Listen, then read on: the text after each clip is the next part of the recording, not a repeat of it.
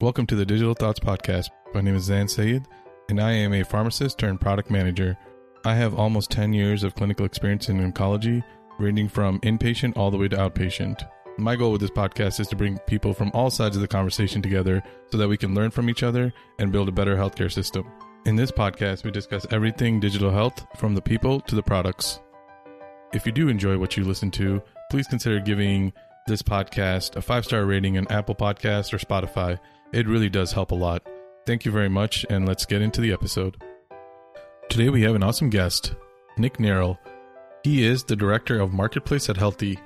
In this episode, we talk about what brought him into health tech, how his sales background helped him, his personal startup journey, what's the difference between going from 0 to 1, from 1 to 100 in your startup. It's a great episode. I hope you guys enjoyed it as much as I did. Hey guys, got a great guest here today, Nick. Nick, how are you doing? I am doing good. Thanks for having me on. No, thank you for being on. I really appreciate it on a Saturday morning. So for those who don't know who you are, do you mind giving us a little background about yourself? Yeah, sure. I'll give the real quick version, then you can let me know if you ever want to go in deeper later on.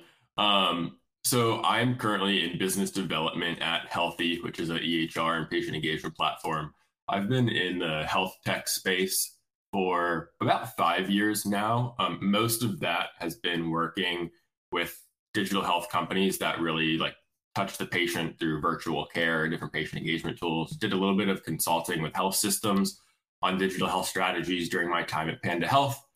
Spent the better part of 2022 trying to build my own company before joining Healthie, and that's kind of where I'm at today. That's awesome. So what kind of brought you into this role, like this strategy, in this world of digital health? Yeah, so I was a marketing management major in college and graduated, found myself working in luxury skincare for that summer after graduation. And then I had a mentor who I started to meet with because the company that I was at, it was 3 of us. That was a very beginning startup. And I started to meet with him to ask for business advice on kind of navigating the 3-person dynamic company, going from that type of 0 to 1 phase. And he offered hey, I have a company that I'm the president of down in Florida. I was living in Ohio at the time. And I basically took the leap from that conversation. It was 3 weeks later, I was moving into my apartment in Orlando that I had never even seen before, and started working as a SDR at a telehealth company. Wow, that's pretty crazy. And also for those who don't know, what is an SDR?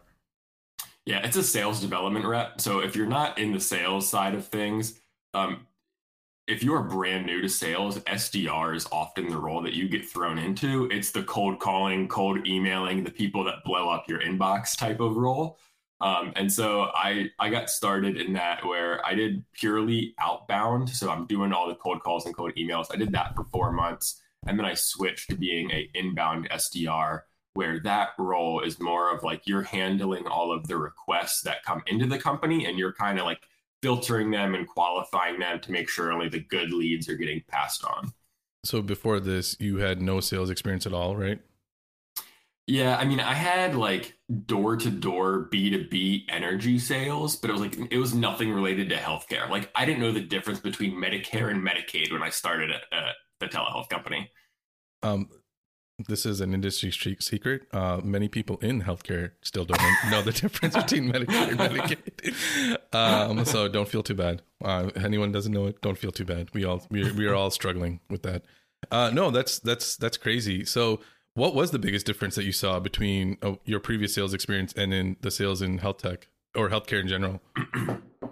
Oh, that's a good question. The big difference between what I was doing before and healthcare was what I was doing before. It was just about the money. Because when you're doing door-to-door energy sales, all I'm trying to do is save you money on your energy bill. I didn't need to know anything about their business. When I got into healthcare, it was a punch in the face when I did my first ever demo. And, they're talking about the workflow of the MA, meeting the person at the front desk, taking them back into the office, all the forms that have to be done, the requirements of patient self-scheduling. And immediately I was wow, I know not nearly enough about your practice to be able to sell you this product, even if I know the product really well.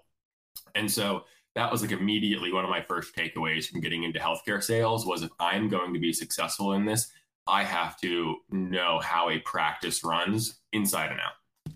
Yeah, no, and I think that's where some of the things from like the healthcare community versus like the non-healthcare community, when like technologists are trying to come in, trying to solve the problem, they don't realize how complicated it is because they'll be like, oh, why don't you just do this? Why don't you do that? And then I'm sure when you saw it, like there's a whole bunch of stuff that happens from even just scheduling, like just getting you on the schedule is really hard.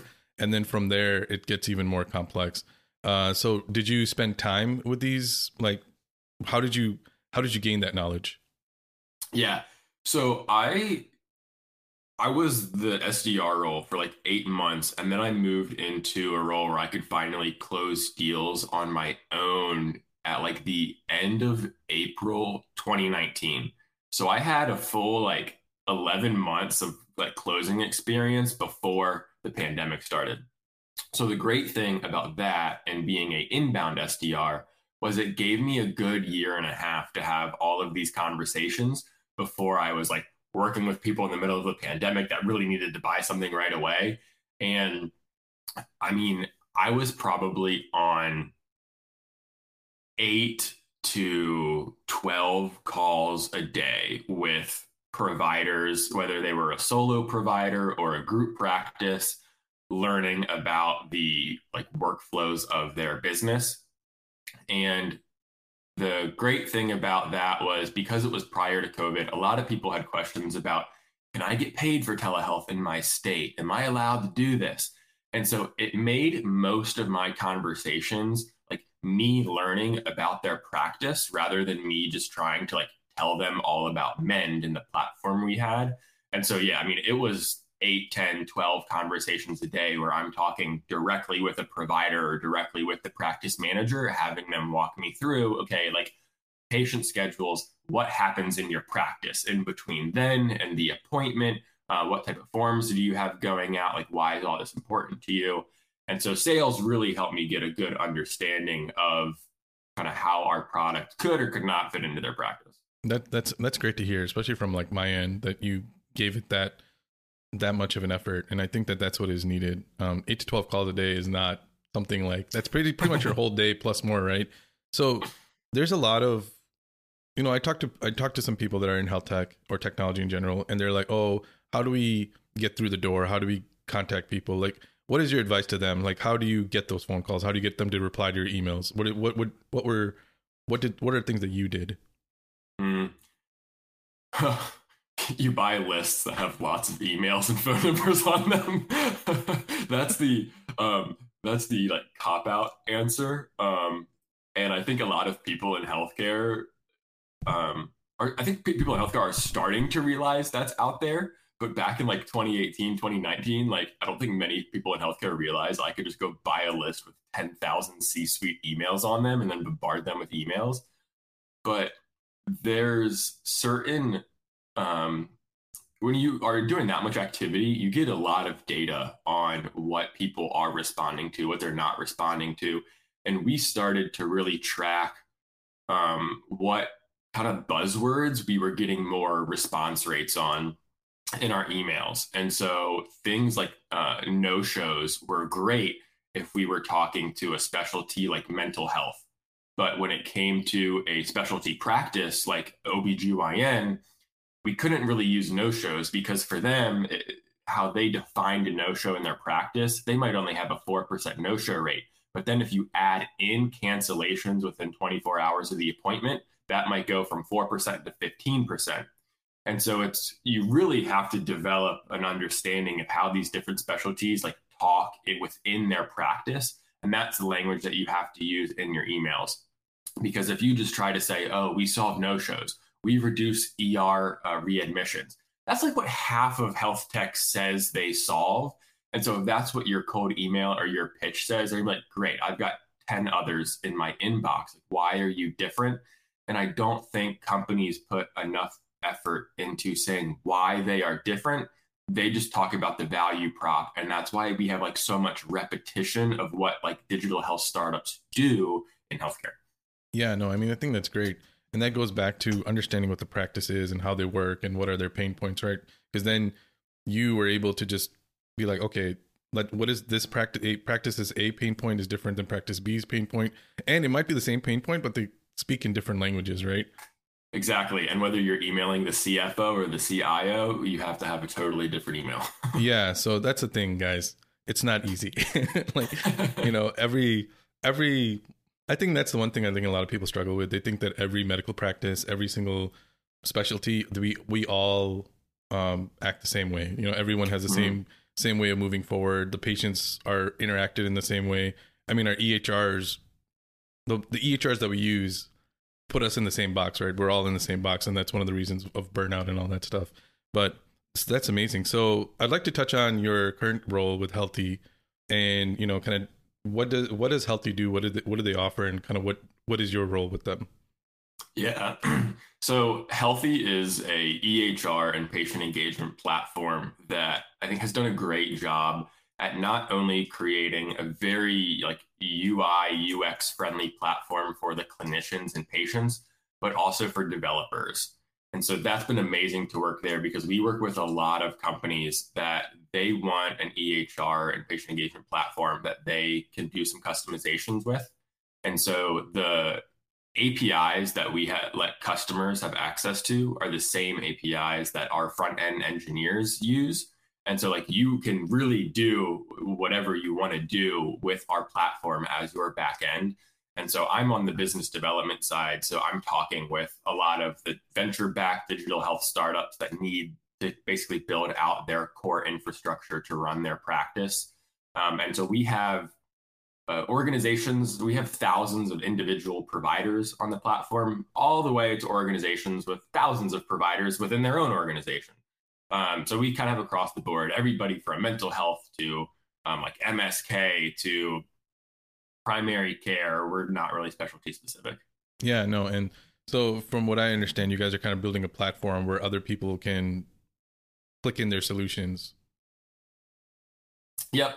So you can use Healthie right out of the box. Personally, I think we have a beautiful UI. We have a number of practices that just use the Healthie UI.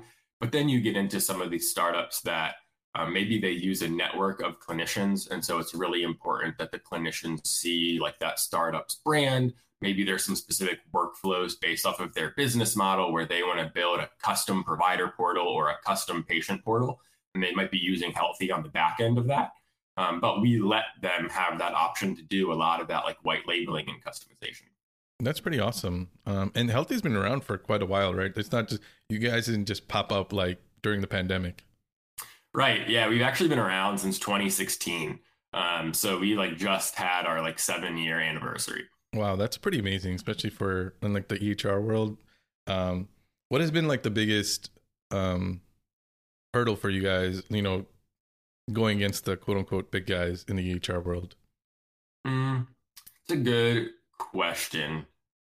I think, I've only been with Healthie for 2 months now. And so I think, like any digital health startup in the space, you really have to find like who is your ideal customer profile. And like for us, we're not going to go after a $5 billion health system to be their EHR. Like we're not designed for inpatient acute care settings. We are really designed for like virtual first collaborative care. And that's what we put like right on our website. And so I don't know if you would call that so much of a challenge, but I think it's one thing that like Erica and the team have done a really good job on is making sure like, let's continue to build this out for who our core customer base is. No, and I love that. And I think that's one thing that some startups, and we can kind of go into this, is they try to be everything for everyone, and then you're nothing for no one. You know what I mean? Like you can't, even me, like I was my startup was actually an EHR about 8 years ago, and my target population was rural health. I did not want to go into the big hospital systems, mainly because they are already, like you said, they're massive, they're big, they need so much more than like a smaller clinic or a smaller hospital. And when you're starting out, you can really pinpoint on their pain points and like build it out and partner with them. Like, they can be on the journey with you. So yeah, no, that's amazing. So next, I would like to kind of talk about your personal startup that you were started in. Um, can you tell us a little bit about that? What you guys were building? Yeah, so this really got started back in 2021. And to give context, I'll kind of talk about some like personal mental health experience I had. I was a Division I athlete in college, and towards the end of my freshman year, was kind of let down with the training environment that I was in, and I was really getting into my business classes, and I had a goal of graduating college in 3 years. So I stopped doing track.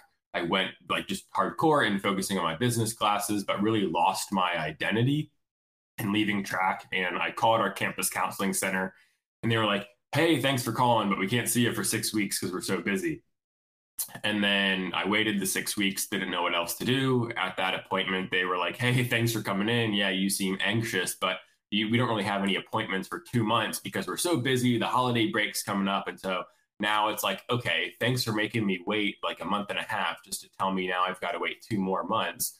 But then they told me, hey, I could go to the physician on the other side of campus and get, anti-anxiety medication in 2 days. So I had 6 months of an SSRI and 30 Xanax with zero provider oversight, like never talked to another clinician after getting all those meds. And I really felt let down by that system. Fortunately, like that worked out well for me somehow. And then in 2021, as I got like several years into working in health tech, advising different types of companies on their virtual workflows, my fiance and I were traveling. She came out of a work meeting in tears when she was in between therapy appointments. And it reminded me of my whole experience back in college. There's such a gap if you are in between appointments, you're on a wait list, or you're too hesitant to get care in the first place in some of these areas that are more stigmatized than others. And so we wanted to build a platform that really empowered clinicians to create high quality, like psychoeducational content for users in a mental health safe environment. There was a lot of good stuff that was happening on like Instagram and TikTok and YouTube.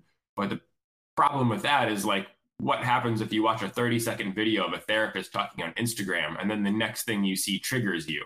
Like it's not the social media is not a safe platform for anybody to rely on for where they get their mental health education and advice. So we wanted to give clinicians a content distribution platform to be able to do that.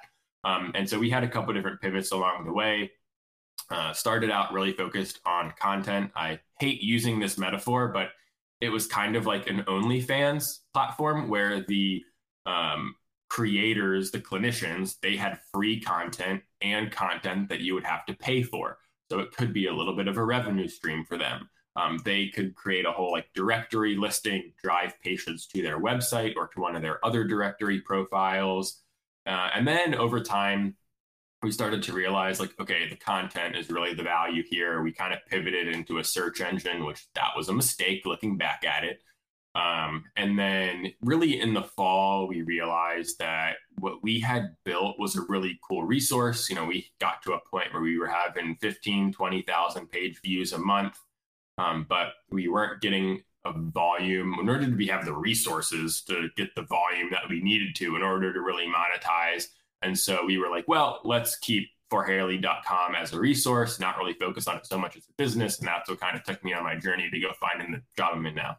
That's really interesting and fascinating. And you're absolutely right. I think that, there's a lot in there. I mean, for me that strikes a chord with me. That whole between visits thing. I think healthcare, we do a really bad job of reaching out to patients when they're outside of our four walls. And I argue that 99% of healthcare is really once they leave us, that's when they need us the most, right? Because half the times people forget what you're telling them, or in the case of your stories, they need the help when they're gone, right? Like who are you going to turn to? And then we in the medical community complain about, oh, Dr. Google, everyone just Googles things. But what are we doing to stop our patients from doing that? Are we available when they need us? We aren't. We just aren't. So that definitely strikes a chord with me, and that's something that I think that's where technology can help, is in the middle of those things. But did you find that clinicians was it hard for you to get clinicians on board? on the platform? Um, some were ready to hop on. Back in like January, February of 2022, I was doing like interviews with therapists every single day, asking them about like what they thought the problems of social media were, if they made content, what they liked about making content, why they made it, to kind of do like some initial like product feedback type interviews and was this worth building? And we had about like 10 alpha beta users to make some content. And then we slowly grew that to about like 50 after we had kind of launched, like really put the name out there. Then when we launched the directory type listing where you could acquire patients, we very quickly went from like 50 to 180. And what we realized was it wasn't that hard to get clinicians to create a free profile. The hard part was to get them to create content on a non-social media like platform. Um, and so even when we got to 180, 200 clinicians, it was still 15 to 20% of the clinicians that had made an account were making content. And so most of them only hopped on just because they thought it might be a patient acquisition channel. They didn't really want to create content for a new platform.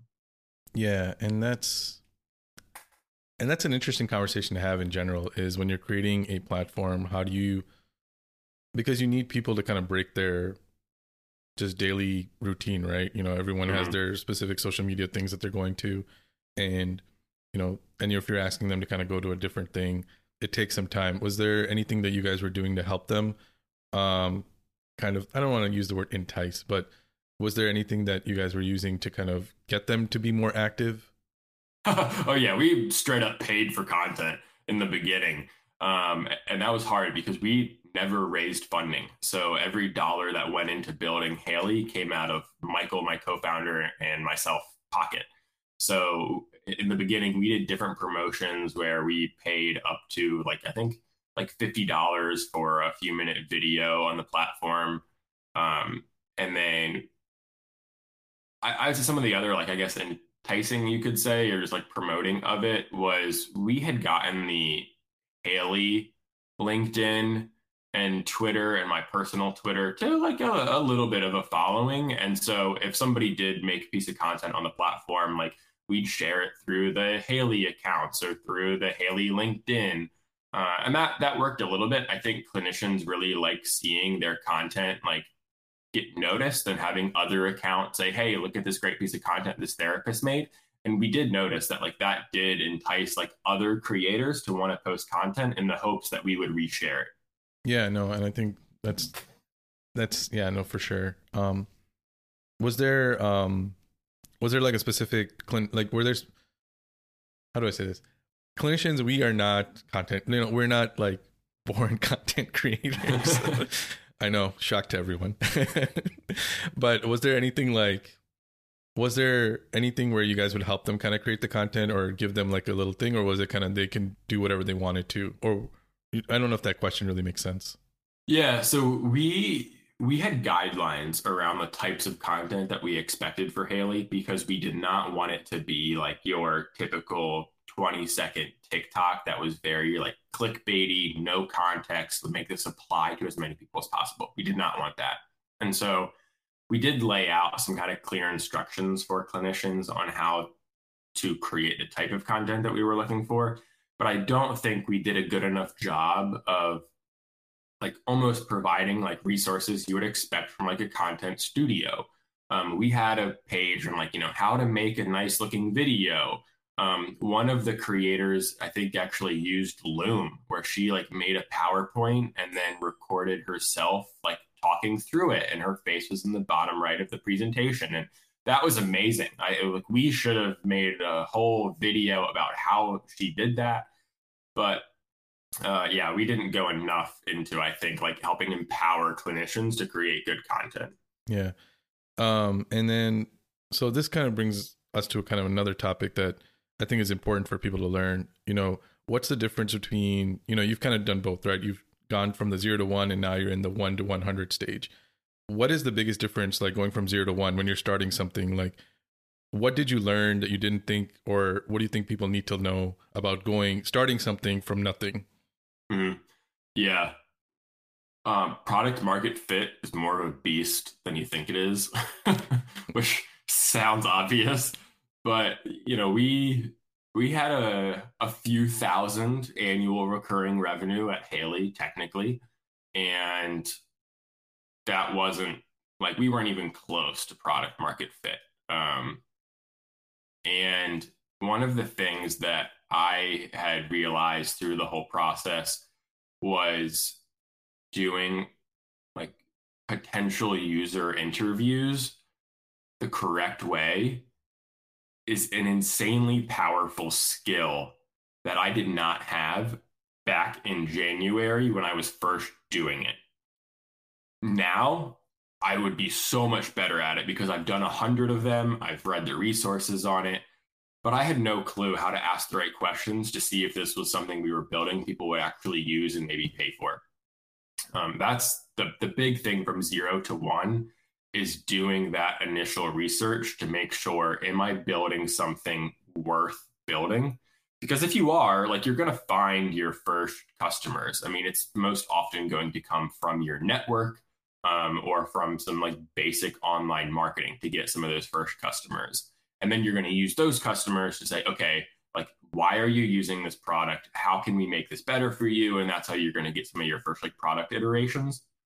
And then I've been at the other side of that where you have companies that I joined when they were less than 1 million in revenue. And then I helped one of them get to 7 million in revenue. And from there, it's a big part of like really defining who you are and sticking true to that and building a little bit of a process to figure out how can we then scale this out, because you can't just rely on like your network to go from 1 to 10 or to 100. So yeah, the big thing for that 0 to 1 is you really got to make sure you're in product market fit. Yeah, product market fit is, like you said, it's a beast. And people, when you first start, you think you know the product market fit, but you're the product market fit. The other people are not the product market fit yet. And you talked about user interviews, and me being a product manager now, I'd love to get any insight from you in terms of how to do a good user interview and kind of what questions that you use, because it is important, right? You don't want it to be leading, but you also need it to be informative. Right. Like, there's like this fine line you have to kind of like. Do you mind giving at least me? Yeah. A little? Yeah. So there's a really good book on this called The Mom Test. And I read this over the summer, and it gave me a lot of really good insights about what I was doing wrong back last winter. And I think some of the great things that it talks about is, like you said, you don't want to be leading, but you also just want to figure out how much of a problem is it in the first place for the person you're talking to. One of the things that the book brings up is if you are building a solution and you're talking to them about the problem, you really don't want to bring up like what your solution is when you're doing these like interviews. You just want to figure out how much they can think of a problem it is. And so if you ask them, have you ever looked into like, is there a solution for this problem that you have? A lot of times people will say no, because like it's not that much of a problem where they care to solve. And that's a huge issue in itself. Like, you haven't identified a pain point that's strong enough for them to want to go out of their way just to even Google search, like, is there a solution for this? I think a great example is like people talk about like managing their calendar or managing their email better. There's dozens of tools out there to do that. Most people just don't care enough to go get superhuman for email or to use some of these calendar management tools. And so that's what like really good user interviews are about, is figuring out, okay, if this is a problem, what is this person doing today that makes this a problem? How much of a problem is it for them? And how much have they already gone to try to find a solution that's out there? And if they say, I've looked everywhere, I can't find anything, I'd pay X for this. You've got good indicators that this is something that person actually wants to change. And then you can start to ask them more about like, what's it going to do for them if they do have that problem solved? Like what is kind of the ROI on that? Is it a time saving, a money saving, just convenience type thing? So that's from the mom test. I would highly recommend that book to anyone who's got to do like potential user interviews or they're thinking about building a product.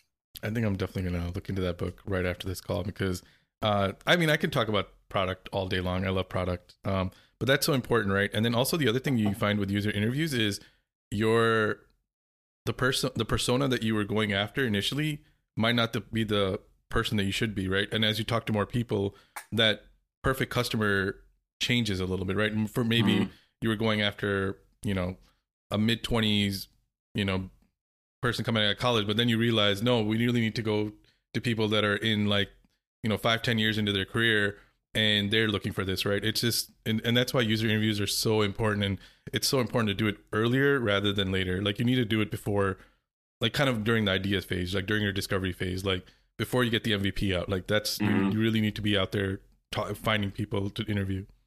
Yeah, like that was one of the things we realized at Haley with the like beta testers that we had. They were clinicians who were kind of like already into their career of being a therapist. They were already making some content for other platforms. But then once we hit like 50 therapists, we realized, oh, like the people we have actually creating a lot of content are like associate therapists, or they're just about to get their full licensure to practice on their own. And they wanted to create content to build their brand and get their name out there. They were not the therapists that already were making, 5 TikToks a week on mental health. And so it's like, oh, I should have been interviewing like a totally different segment of therapists all along. And the mom test talks about that.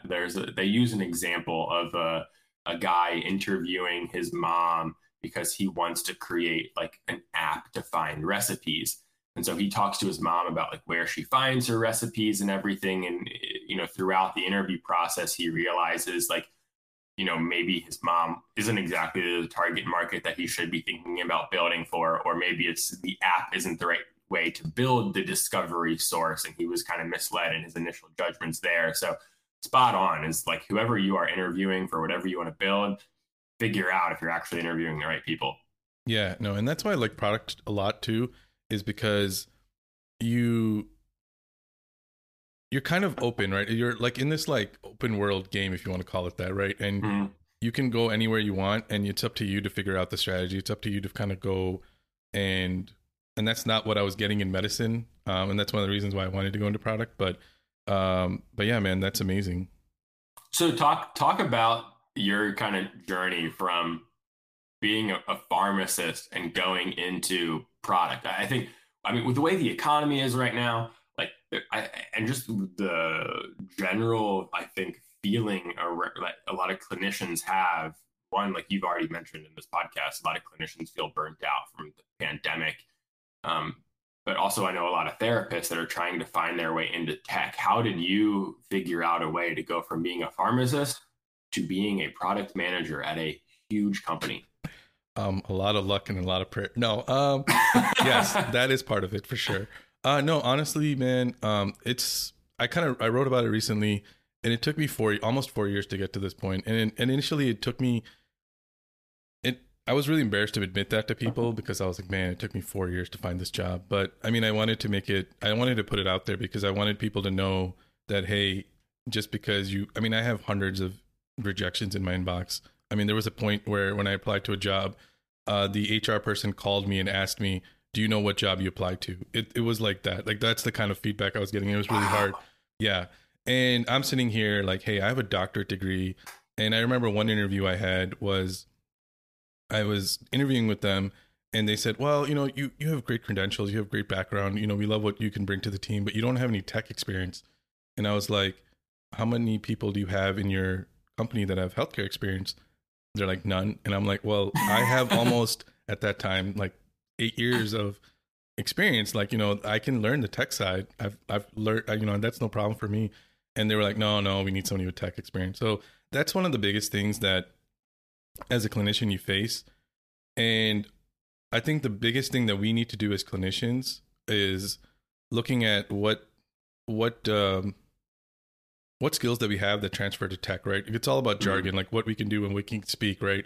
So I mean, there's so many things that we do, like having deadlines and creating like detailed reports for people, right? And working under pressure. There's just so many things that we as clinicians can do. But in terms of my journey into how I got this job, what I did initially was, so my startup initially, right? When I was creating my startup, it was like I wanted to create a cloud-based EHR where patients control their own healthcare data. So it's a pretty big undertaking. So it was like 3 years of my life. And through that time, I found that I really loved design, the UI, UX part of it. I loved the strategy piece of it. I loved like interviewing people, trying to figure out product market fit. And at that time, I thought I was doing like 4 different jobs. I didn't know that there were like, it was just one big job. So as a student had asked me, like in 2019, if I could do this for the rest of my life, like what I was doing. And I couldn't say yes. I was like, I don't think I can. So I kind of had to kind of figure out what I wanted to do. And everything kind of led me to product management. So what I started doing was I started networking with people. I reached out to like startups and such and told them like, hey, once I got to know them, I didn't reach out for this intention, but once I started to get to know the startups, I would try to be like, hey, I can help you out. And I would come in as a subject matter expert. Obviously I have so much experience in healthcare that they needed somebody like a clinician like me. And then I would kind of not weasel my way in, but I would kind of ask like questions like, oh, have you guys thought about this? Have you guys thought about this? And then kind of work myself into product management. So that's kind of how I started gaining skills for product management, learning like the different jargon. As much as I hate to say it, knowing the jargon helps quite a bit. And then I started like listening to different podcasts, like, Lenny's podcast is a great one for product management. If anyone's looking into getting into product management, he's an amazing resource, a former product manager at Airbnb when they first started. And then there were a couple of books, Inspired is one. And then the other one is like, I can't remember, like How to Crack the PM Interview or something like that. But those kind of things. But yeah, man, it was just grinding and just like working for free for the majority of it as a second job, basically. And just networking. That's like the number one thing I tell people is just network. Yeah. I was fortunate enough to network with somebody, found a pharmacist actually, who was a product manager. And then he led me into this group of product managers that are pharmacist specific. So then they helped me like redo my whole resume. So the other thing that for like a clinician, if you're listening to this, they don't care what your clinical background, they don't care what you've done clinically, right? They don't care how you're taking as sad as it is to say, but you need to show them like what you can do. So I was able to, so they told me like, hey, 90% of my resume was gone. And I'm like sitting there like, holy cow. But I had my consulting experience. So I wrote all my consulting experience down, what I did. I gave proof of what I was doing. And then I put my startup down because he's like, hey, you were doing all this stuff. He's like, if you can talk to it, put it down. So I had all that.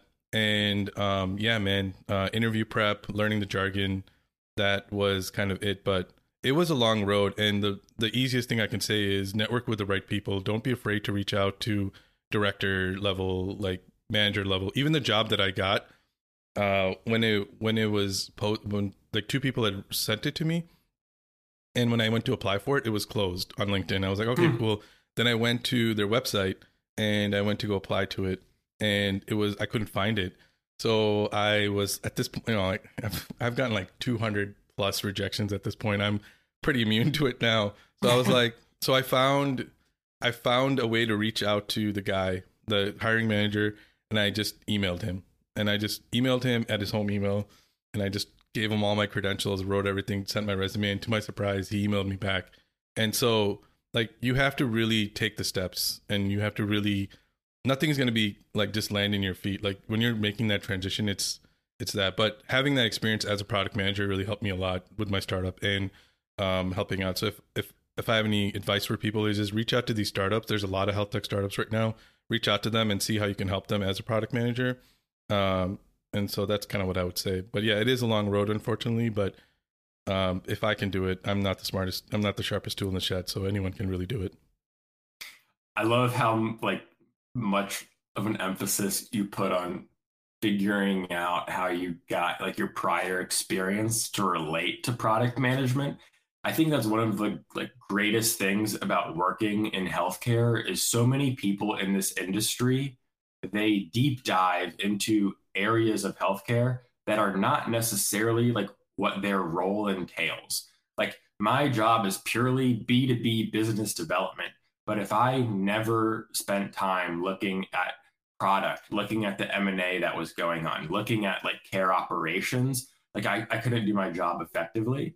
And so I think whether you are a clinician, whether you're in sales, whether you're in product, like the things that you do in healthcare could probably help you get like 6 or 7 other roles if you stayed in healthcare, because we are in this like massively intertwined system. 100%. And then kind of going back to user interviews being really, really important. I mean, that's all we do all day. We're interviewing patients. We're trying to get necessary details. And most of the times we're not trying to lead them because we want the truth from them. We don't want them. We don't want to hear what we want to hear. We want to hear what they're trying to tell us, because we can't help them unless we know the truth. So like user interviews, great for product. You know, there's a lot of times we're in situations where we have zero idea. When you're in the hospital setting or in ER, you're walking into a room and you have zero idea. So you have to be very, it's really funny. Like people look at clinicians as very rigid and not like flexible, but we have to be really flexible. Like we don't know 90% of the times what we're walking into. Is the patient going to be aggressive? Are they going to be nice? How is the family going to be? Like we have to, we're constantly running through these things. And on top of that, we have to be so on edge because we need to make sure that everything is right. Everything we're diagnosing the patient. We're making sure everything's going okay. So there's like so many things that transfer over to product. And I think that's what that's why I like product a lot, was because there were so many things that I did as a clinician that just transferred to product so seamlessly. Yeah, that's awesome. But no, yeah, no. But yeah, man, product's a great role, everyone. Definitely don't do it. It can be really stressful for sure. It can definitely be stressful, but it's amazing. It gives you so much strategy. I mean, it's everything that I love, I can do in product. And that's why I really, really like product. But yeah, man. Yeah, I'm not used to people asking me questions on the podcast. So yeah. So, I mean, what do you think? So going back to the 0 to 1 and 1 to 100, do you think that you can have the same, because I've heard this too, where you need different leaders at different points in your company, right? Going from the 0 to 1, you have to be a little bit more, I shouldn't say ruthless, but you kind of have to be not, I shouldn't even use the word crazy, but you have to be very like 100% in it, right? And then going from 1 to 100 is a completely different mindset. Do you think that, like for me, I know my personality, I don't know if I have the personality of going from 0 to 1, like having gone through it, but I think I can do 1 to 100. Do you think that there is a difference between the two? There's definitely, I think, a maturation process between the two. From 0 to 1, I like using the word scrappy. Like you have to be willing to do what others might see as non-conventional to go from 0 to 1. Um, a good example of this is one of the things that we did at Haley, because we had basically zero budget, was I realized that therapists love coffee. I mean, most people do, but like therapists on a whole new level. And so I quickly realized that if I could get into the Twitter community of therapists, like I could immediately be in front of dozens and dozens of therapists. And so I created this Monday morning routine of hashtag coffee for clinicians. And I would Venmo $5 to a therapist on Twitter. And almost every single week, they would tweet a picture of the coffee they purchased, tag me in it, and thank them. And then I would now be in front of all of their therapist followers. Like that is such a scrappy thing to do to get your name out in front, to go from 0 to 1. No, to go from 1 to 100, there is more delegation that you have to do. There's more of defining who you are. And so you can't expect to do, everything on your own. You can't expect you're going to continue to grow the same way, because you're going to reach this like, diminishing value of, okay, the people I've been in front of for the past 0 to 1, they already know about me. I've got to figure out a way to branch out from there. And so whether it's your market changes a little bit, the hires that you bring in, I think it's more about the leader has to realize it's going to take different things to go from 1 to 100. And we've seen A lot of great leaders, stick through their companies through that. But yeah, then there's been some that have changed out too. So I think that's just someone's personality. Like I think there's people that are really good at that 0 to 1 phase, but not 1 to 100. And I think those are the people where you just constantly see them going back to build something new. They don't like sticking around for the rest of it. But I don't think it necessarily has to be different leaders. Yeah, no, and it's no, that's amazing. That hashtag. So did you do this from your own personal account or the Haley account? Oh no, I was Venmoing straight from like the bank and Nick Neral. Normally it'd be like 2 to 3 therapists a week. I'd find them on Twitter. Normally it'd be someone I was following or they followed me. And then I would send them a $5 Venmo that was hashtag coffee for clinicians as the description. And it was so funny, like how happy it made people. Like I could have put anything else in that description, like have a good week. But the fact that it was designed for like coffee made people feel like that much happier about it, even though it's $5 either way. You know why? Because we're so used to not getting, we're so used to like, we're always in a mindset of just give, never take. So if any time like somebody gives us something, it's like, it could be like the smallest thing in the world. It's just like, whoa, like, it's just like, it's like this weird thing, like, oh my God, people like will do the other thing. It's just, that's pretty cool. So, I mean, you kind of talked about Twitter and social media and kind of growing on it. And social media is really important nowadays for growing companies, right? I mean, it's I should say it's not free, but almost a freer way of doing it. Do you have any advice for people that are trying to grow on Twitter or Instagram or whatever? Or is there a specific platform they should really be focusing in on? Oh, I think it's kind of going back to like what we were talking about with making sure you're doing interviews with the right market. I think social media is very much the same, where like venture capital world all over Twitter. Strangely enough, I realized there was a great therapist Twitter community. I think other places you realize like people are all over, like recruiters are all over LinkedIn because it's where all the professionals are. So I don't think there's one platform that's more important than any other in a general sense. I think you'll figure it out for your target market. I think one of the new trends that's coming out of 2022 is the concept of micro communities and things like Slack. I recently got added to the Health Tech Nerds Slack channel, and there's like 4,000 people in there.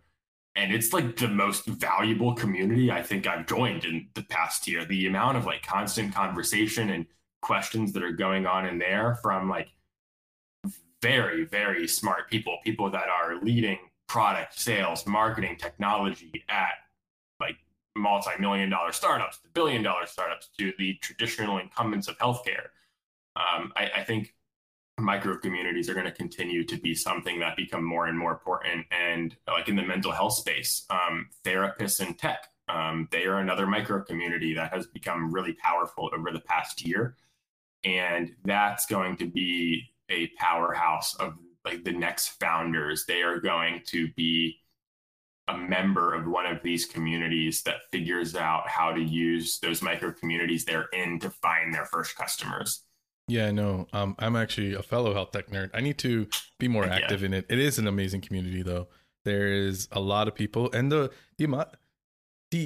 crazy thing is, you have like these CEOs, and like when you look from far away, like, oh my God, I could never reach out to them, and they're literally in this Slack group answering like the most remedial questions, and they're not making fun of anyone or anything like that. They're like breaking it down, and they're like writing a thesis on it, and you're just like sitting there like, holy cow. And you can see why they're successful, right? Because you get into these people's brains and it's just amazing. But yeah, I need to be a little bit more active in that community. I definitely do, but it's a great community for anyone that's interested.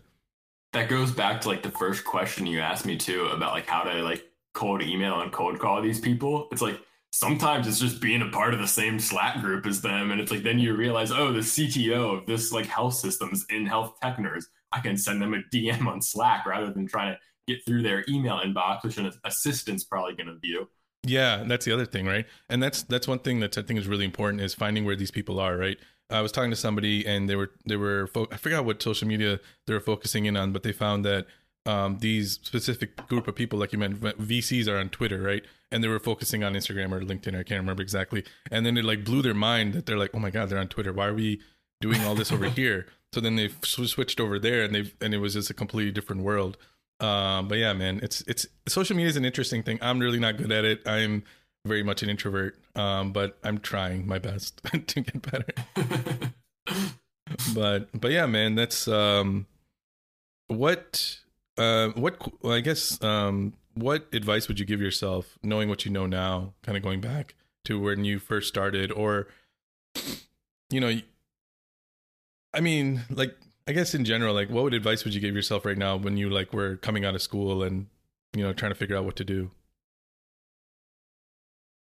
Yeah, I think you touched on it a little bit when you were talking about changing jobs in terms of networking. I think that's one thing that I fortunately realized pretty fast. I think because of actually the power of like LinkedIn and what it was like to have a good network there. Um, and you also mentioned it in getting your product manager role was you didn't get it just because you applied through a job board or through the website. Like if you didn't email the hiring manager, you probably never would have gotten that job. Nope. I didn't get my first job at Men because I applied. I got it because I knew the president, which is like a super privileged thing to say, but it's true. And I didn't get the job at Panda Health because I applied through a random application. I messaged the chief growth officer and said, "Hey, I love what you all are doing. By the way, my experience is super relevant." Um, and that's what I would tell anyone who is in their 20s still trying to figure out their career is if you have like an ideal role or industry that you want to go after, it's all about doing like the extra step in networking, like turn the LinkedIn to a virtual coffee meeting, find someone in your city to go sit down and talk to. So that way, when the right opportunity comes up, you're not going to Workday or like what Greenhouse or whatever it is job board. Like you are talking straight to the hiring manager because you've worked your way in there, and that might take time. It took you 4 years. There was a time in my life where I really wanted to work for Disney because I live in Orlando, and I networked for 2 years before I got the interview for the right role. And so that's my recommendation is going to be, go after the network and go do the extra steps to take the initiative. It's not weird to DM a hiring manager on LinkedIn if you say the right thing. I think a lot of people are hesitant, especially earlier in their career, because they're like, oh, I can't do that. Like that person's title is so big. Don't be afraid. The people that are doing that are the people that are winning. Yeah, and I could not agree with you more. I wish I would have networked more. And the thing is, when you're younger and you're a student, more people will respond back to you because they're like, oh, because they want to give back, right? Because they're like, oh, this guy is a student. And they think, and we all are nostalgic of when we were students and how we had no idea what the hell is going on. And we like to see people trying to take charge. And the other thing is that I found is everyone is a human being. It doesn't matter what their title is. We all like our own things. We're all crazy. We're all quirky. We all have, and that's the one thing that has helped me a lot with networking is I don't really look at the title anymore. I'm just looking for an interesting person. And it's much easier for me to talk to people now versus where like I used to before, like, oh my God, this guy's a director or this guy's a manager. And I'd like be talking to my wife. I'm like, hey, I have to talk to this person. And she'd be like trying to like bring me down. It's like, it's okay. It's okay. And now it's just like, I have a call with, I'm not trying, like C-suite people. And I'm just like, oh yeah, whatever, it's just, and it's like, networking is one of the most powerful things you can do. LinkedIn is such a great platform, and you're right. Just reach out to them, and I mean, don't reach out to them like, "Hey," or "I want to talk," like you did, right? Hey, I love what you're doing. This is what I've done, and this is maybe how we can collaborate. Like, everyone has something to give. You just have to figure out what you can provide to them, and it's not like a transactional thing. Don't make it transactional. Look at it as, hey, I'm just trying to find somebody. I'm just talking to somebody cool in the community, and it makes it a lot easier when you shift your mind to that. Yeah, it's like you said, everybody is a human, and if you are earlier in your career, people are more willing to accept, imperfection, I think.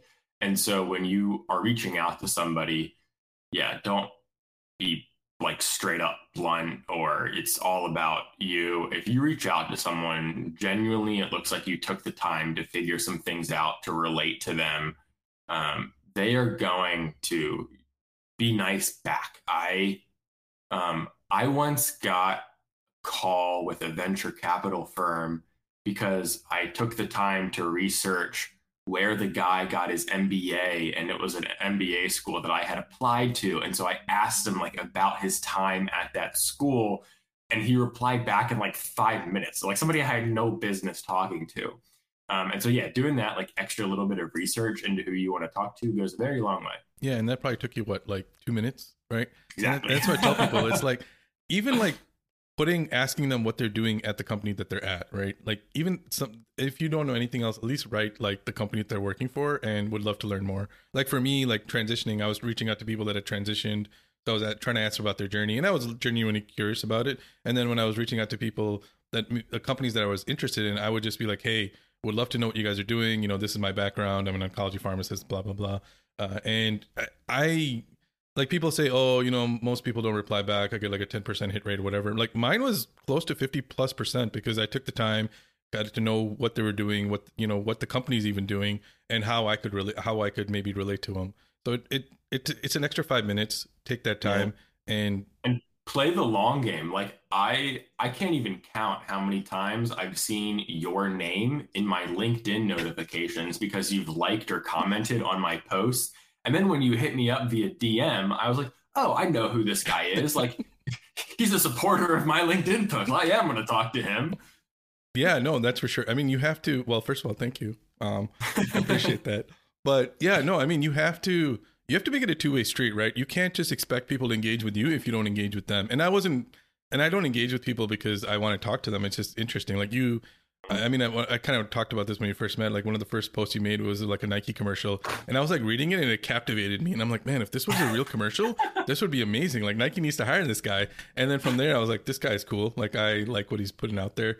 And yeah, that's why I reached out. I'm like, man, he'd be awesome to talk to, and I'm glad you did. But yeah, you have to play the long game, and nothing's going to happen overnight. I know we live in a society where we expect everything to happen overnight, but nothing's going to happen overnight. It's going to take some time, and as long as you're willing to put in the time, there are a lot of people out there to help. And if somebody doesn't reply back to you, that's fine. Just move on to the next person. Like there's like 2 point something billion people out there. That one person is not going to make the difference. Yeah, then the nice thing somebody told me when I was first figuring this out was the people that do respond are the people you want to talk to anyways. So the people that you put the effort in, you send them a really nice message and they don't respond, they're not the people that are, really worth having the conversation with anyway. But the people that respond are the people you really want to talk to. Yeah, and they're the ones that are, and I was so surprised. I was so baffled by after 5-10 minutes of talking to them, like, yeah, we'll refer you to the role. We'll do that. We'll do this. Like, and I didn't even ask them. Like, I would never ask people to refer me. I would never ask people to give me a job. I was just literally just trying to learn. And like, I think a lot of that was because they saw that, I was trying, right? I was trying to learn more about it. It wasn't just like get on the call. Hey, John. Oh yeah. So I saw this role. Do you mind it was like learning about them and asking them questions and being like, and I had so many people like, I mean, I'm so grateful and to everyone I've met because they've helped me so much. I did not get here by myself. No way I could have done this on my own. But networking is such a powerful tool. Earlier you do it, the better off you are. It's just one of those things that people just don't like talking about, or they think it's sleazy because they're like, oh, it's so transactional. I don't want to. Everyone knows. Half the times when I get a message from somebody, I kind of know what the back end of it is. But if, like you said, if you're taking a little time to get to know me, it makes it a lot easier. It makes everything a lot easier. But no, that's amazing advice. So if anyone wants to reach out to you, and they should, where can they find you? Yeah, the fortunate thing of having my last name Neral is that like nobody else has it, so I can normally get like the handles that are just my name.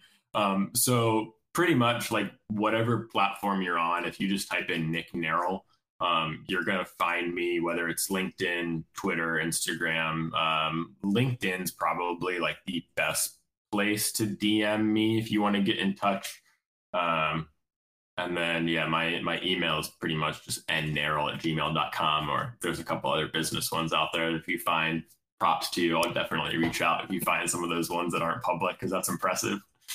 Yeah, we will not link those ones in the show notes below because that is up to you to find them. But yeah, I'll have the other ones in the show notes below. But Nick, Cool. this was an amazing conversation.